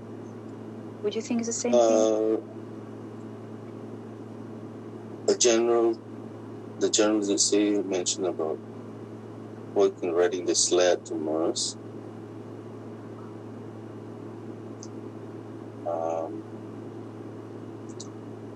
You transport several people at the same time. But for larger numbers, they need a ship. Oh, okay. Yeah, makes sense. And most of these people, the stories they tell me about traveling to Mars on the ship wasn't the most pleasant, because those few hours riding in that ship, life support isn't all that great, and very unpleasant.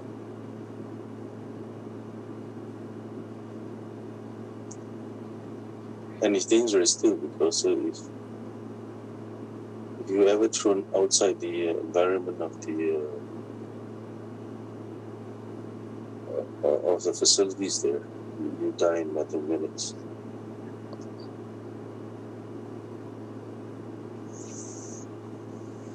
That's why everybody is very compliant. You don't work, you die. Well, you're confirming a lot of things that I was told as well. This is quite mind-blowing. Did you hear them talking about the moon? Not quite. What happened? I don't know. There's a lot of activity. Why? Stevie, you are very brave to tell us all of this. Do you feel safe now? Safe as I can be, because I've been looking over my shoulder for decades. This is as far as. Do I need any more? No. I don't want any more of this BS. I mean, what have I done to hurt them? Yeah. I haven't. No. And it is the time, when everyone speaks now, and all these grays are there.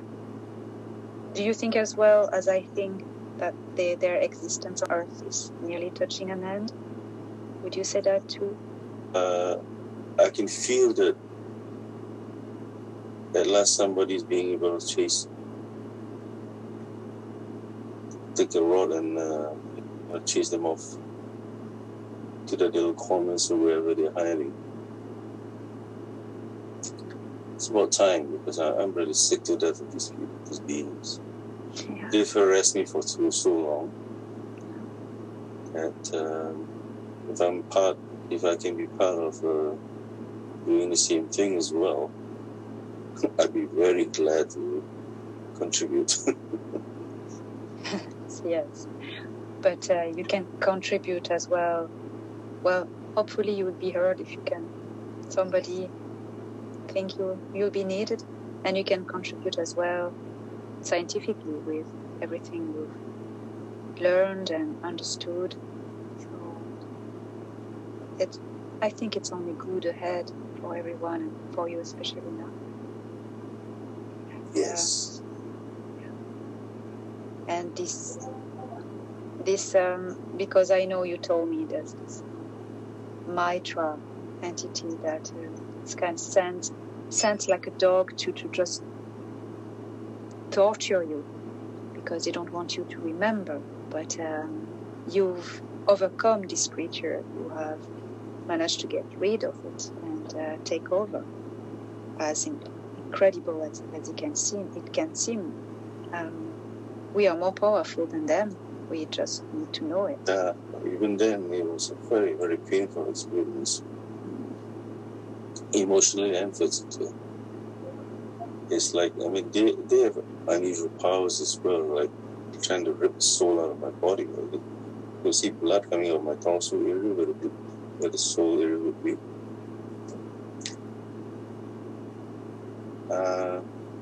But I do know that I'm one that never gives up. You won't get it out of me. No. No, and they're gonna go anyway soon. So it's good now. Yeah. Well, thank you so much for all this information, all your memories from Area 51. And before I ask you more cheerful questions, is there anything else you remember you wanted to share?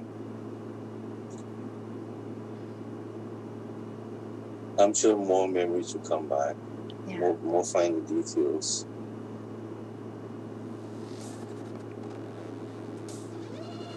I was being attacked first by a tall, thin shadow being. It came up from behind me at home. I could sense it, and it lashed out with a kick. I could feel hard contact with it, and a terrible burning pain in my heel. However, that being was sent flying into the wall, where it left a dark imprint with a hard impact. Over the next several months, I was being observed by people in black helicopters. A few weeks later, I woke up one night with some energy dragging me from my chest and torso. I could see and feel my soul being drawn out of my body.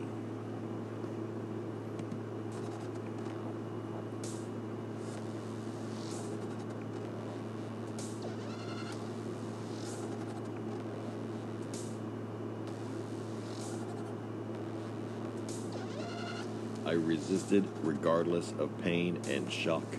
I could see a portal, and on the other side were 3 mater. They wore a bluish type of cloak and gown with typical triangle symbols. I could hear telepathically him telling me that he is just making sure the damage to my heart was corrected. Your soul is strong, he told me. It was then you could see the being. He had no hands like ours, but one elegant fingers that are so gentle. I somehow knew that he was a mantid, known to be excellent doctors. Oh yeah, very important. The Mitra feeds off your energy as well. They torture me because the emotions of negativity, when it's very extreme, they absorb that energy from me. And they get very, very strong because of that. In the presence of deep love, they fall apart. This is You crucial. can literally make them fall apart. Remember that, people. Laughter. They cannot hold on to you. They cannot hold on to high energy. They just cannot. It's like fire on the fire. The fire on the flower shrinks instantly. We destroy them instantly. Very important. So rising your vibration. Yes. Vibrations of love from somebody else too. You back off from it. You cannot touch it. When you they're so afraid of that energy, in fact, that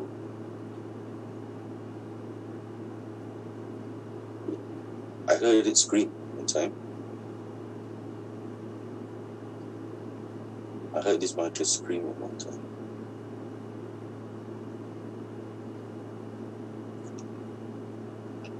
So the energy of love and laughter. Yes. Yes. Develop that. Every morning, start, and every evening, before you sleep.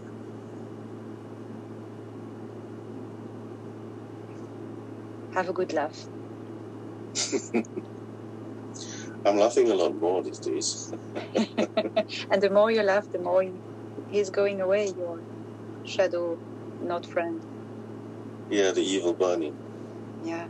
So yes, we all need, when good beings work hard to tell us, rise your vibration, rise your frequency by feeling centered, peaceful, and happy, and laughing and love. That's not nonsense. It's really, really real. Real truth. Real truth. Like, and you've experienced yourself. Like part of my training in the martial arts in the early 80s, I was asked to lead meditation sessions with Tibetan temples. You know, like, imagine having 200 monks and they're following you. Anyway, I don't use those alpha waves. I bring them up to gamma waves. Very different. Why I use gamma waves? When you focus on gamma, you can't help but being focused on joy. You want the joy. You want the sovereignty, the independence, your personal power. And you feel good, not sad after it all. So focus on the happiness. And if you can develop the gamma waves in your brain, it's so much the better. So the feeling of happiness and joy and inner joy and simple laughter. Yes. You expand the gamma waves in the brain.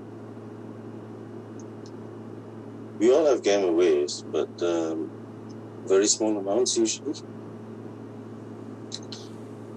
Too much meditation is done on alpha. Why that is not so great is because you're expecting somebody to tell you what to do. You want to tell the energies what you want, not the other way around.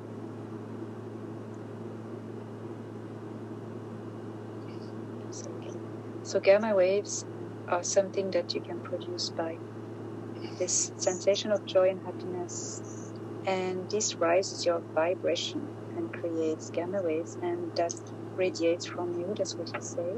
And you also, because of that, you also raise your creativity. Yeah. Far greater than alpha waves. So you naturally create the gamma waves when you create this feeling of joy and happiness. And the Yes. entities like the Mitra or other dark entities, they can't approach, it burns them. Yeah, the energy is too strong. That's why they try to scare people to... Yeah. And your gamma disappears. And then you create something else that they feel of. That's it. Yeah. Yeah. I mean, you want to be reaching up to the fifth dimension and not falling back into the lower third. So if everyone was trying to do this, wow. Well, the Earth would be very different. Yes.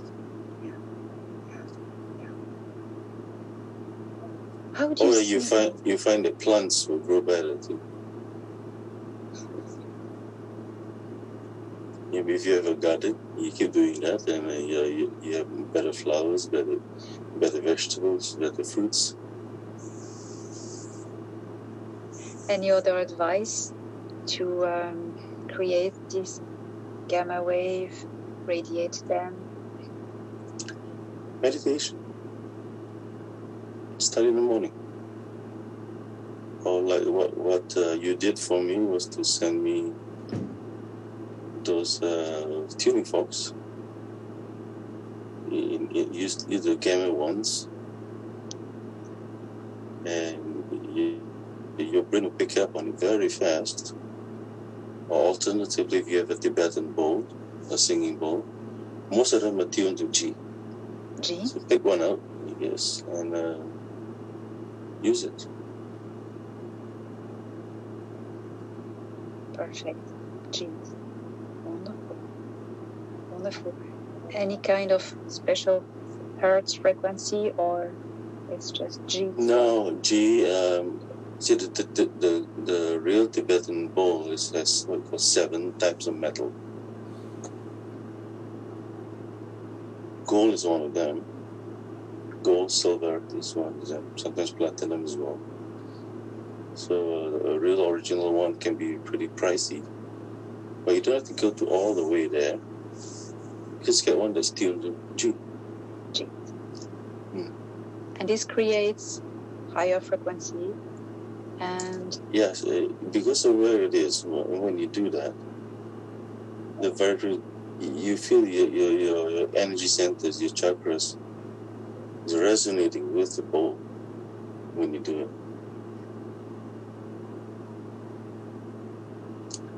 And if you're very adventurous, get a huge one. Like what I did one time.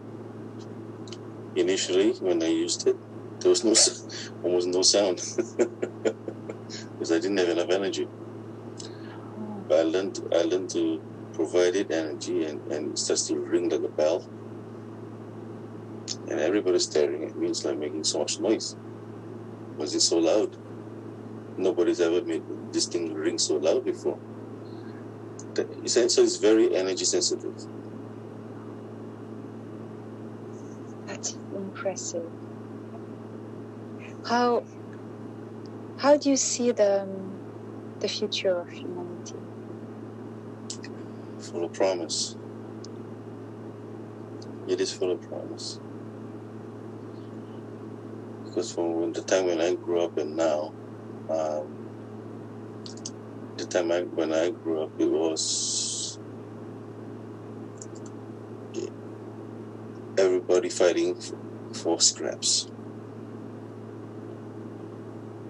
And then those few people living like kings. But more and more I see the controls starting to fall apart. Being a banker, I can tell that the banking system will change. And I would see that a new kind of cryptocurrency would work.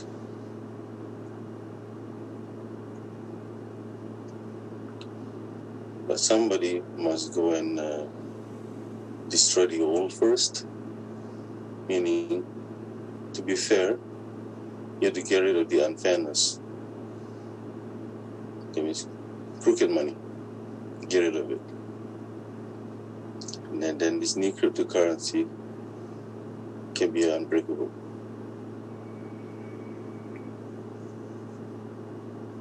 And what about, you see, the free energy?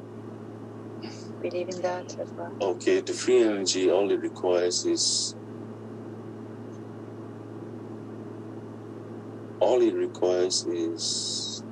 one large company making use of a new technology, and the floodgates would open. What I like to see is engines being replaced, engines on motor cars being replaced, because there will be an immediate adoption by people. Everybody will want it. And then we can start very quickly.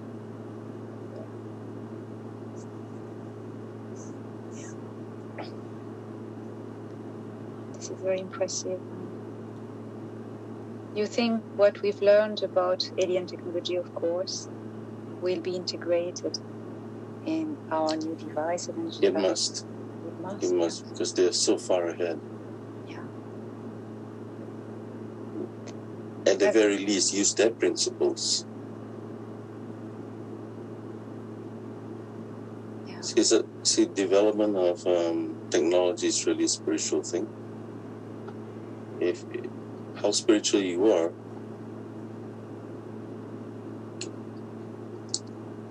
well, you can this way you can control the AI, not let AI control you. Yeah.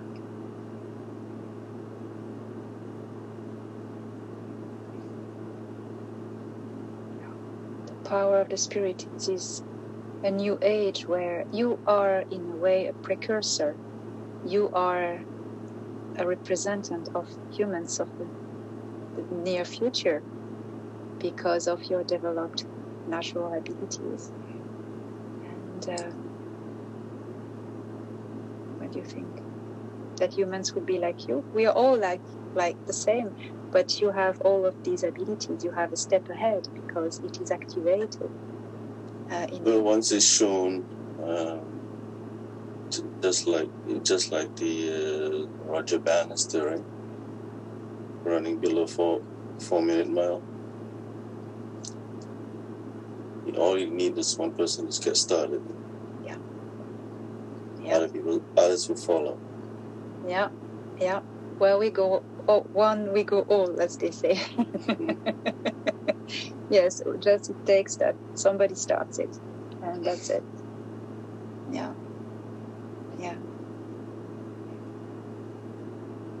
Do you see humanity walking hand in hand, as we can say, with benevolent extraterrestrials? No, not those you've have misadventures with, but other ones. Have you felt them near? Yes, I believe that it was going to happen. You see, people remember the nasty things more than they remember the pleasant ones. Yeah. Sometimes the beings that you come across your life, maybe an AT, you don't even realize that. They gave you a little bit of advice, they give you a bit of hand, as they say, the angels among us. I mean, I've had people giving me advice, pointing me in a certain direction, and I have no idea who they are. And just a little bit later on, looking for them, I don't even know who they are. They seem to have vanished. I think you were well looked after. Well, I mean, if you're still alive and victorious now, after all you've been through, you yes, have I mean, even the car, horrible accident in trying to get rid of the metro, came out without a scratch, which was quite astounding because, all the services, emergency services people came around and like expecting the worst, and here I was, nothing happened to me. Not one scratch. Even my friend was driving the car. Not one scratch on her. So I mean, how come?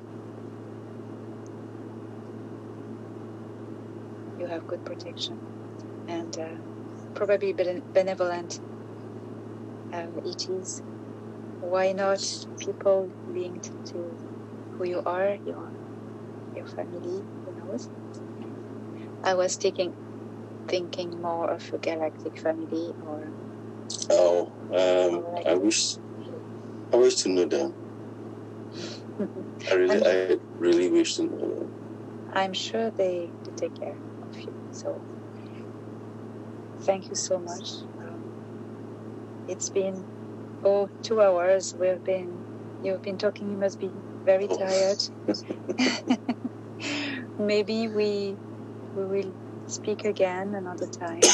And, I wouldn't like you to get too tired and to mind yourself. So I don't know how to express my gratitude on behalf of all those who are listening for your courage and your resilience and your strength and your courage to speak now.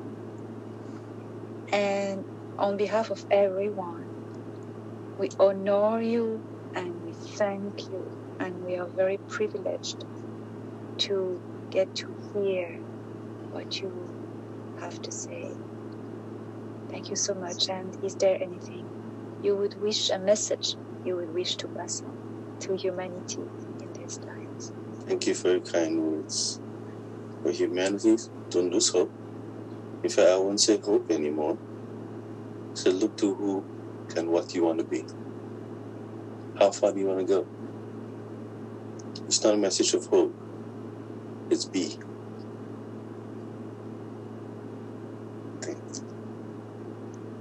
Thank you.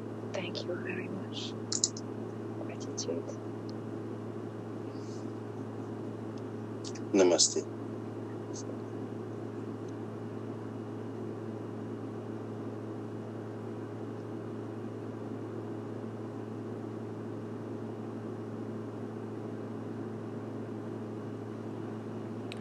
Shortly after recording this, the individual known as Stephen Chun was found deceased under suspicious circumstances. While nothing is official, the consensus in the SSP community was that he wasn't careful enough with anonymity, spoke too much about specifics, as well as potentially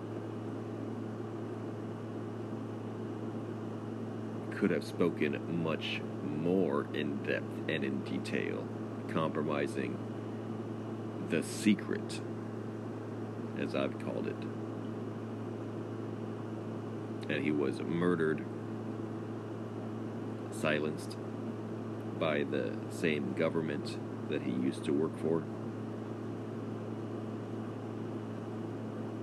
as a soldier. Thank you all very much for listening to this presentation of public domain audio. Elena Danan's interview with Stephen Chung. While not censored, it is controversial and in constant danger of being censored. And Stephen Chun did give their lives to bring us those 2 hours of disclosure. Thank you all very much. Namaste and shalom. Iron sharpens iron. A friend sharpens a friend. I have been the Beyond Top Secret Texan.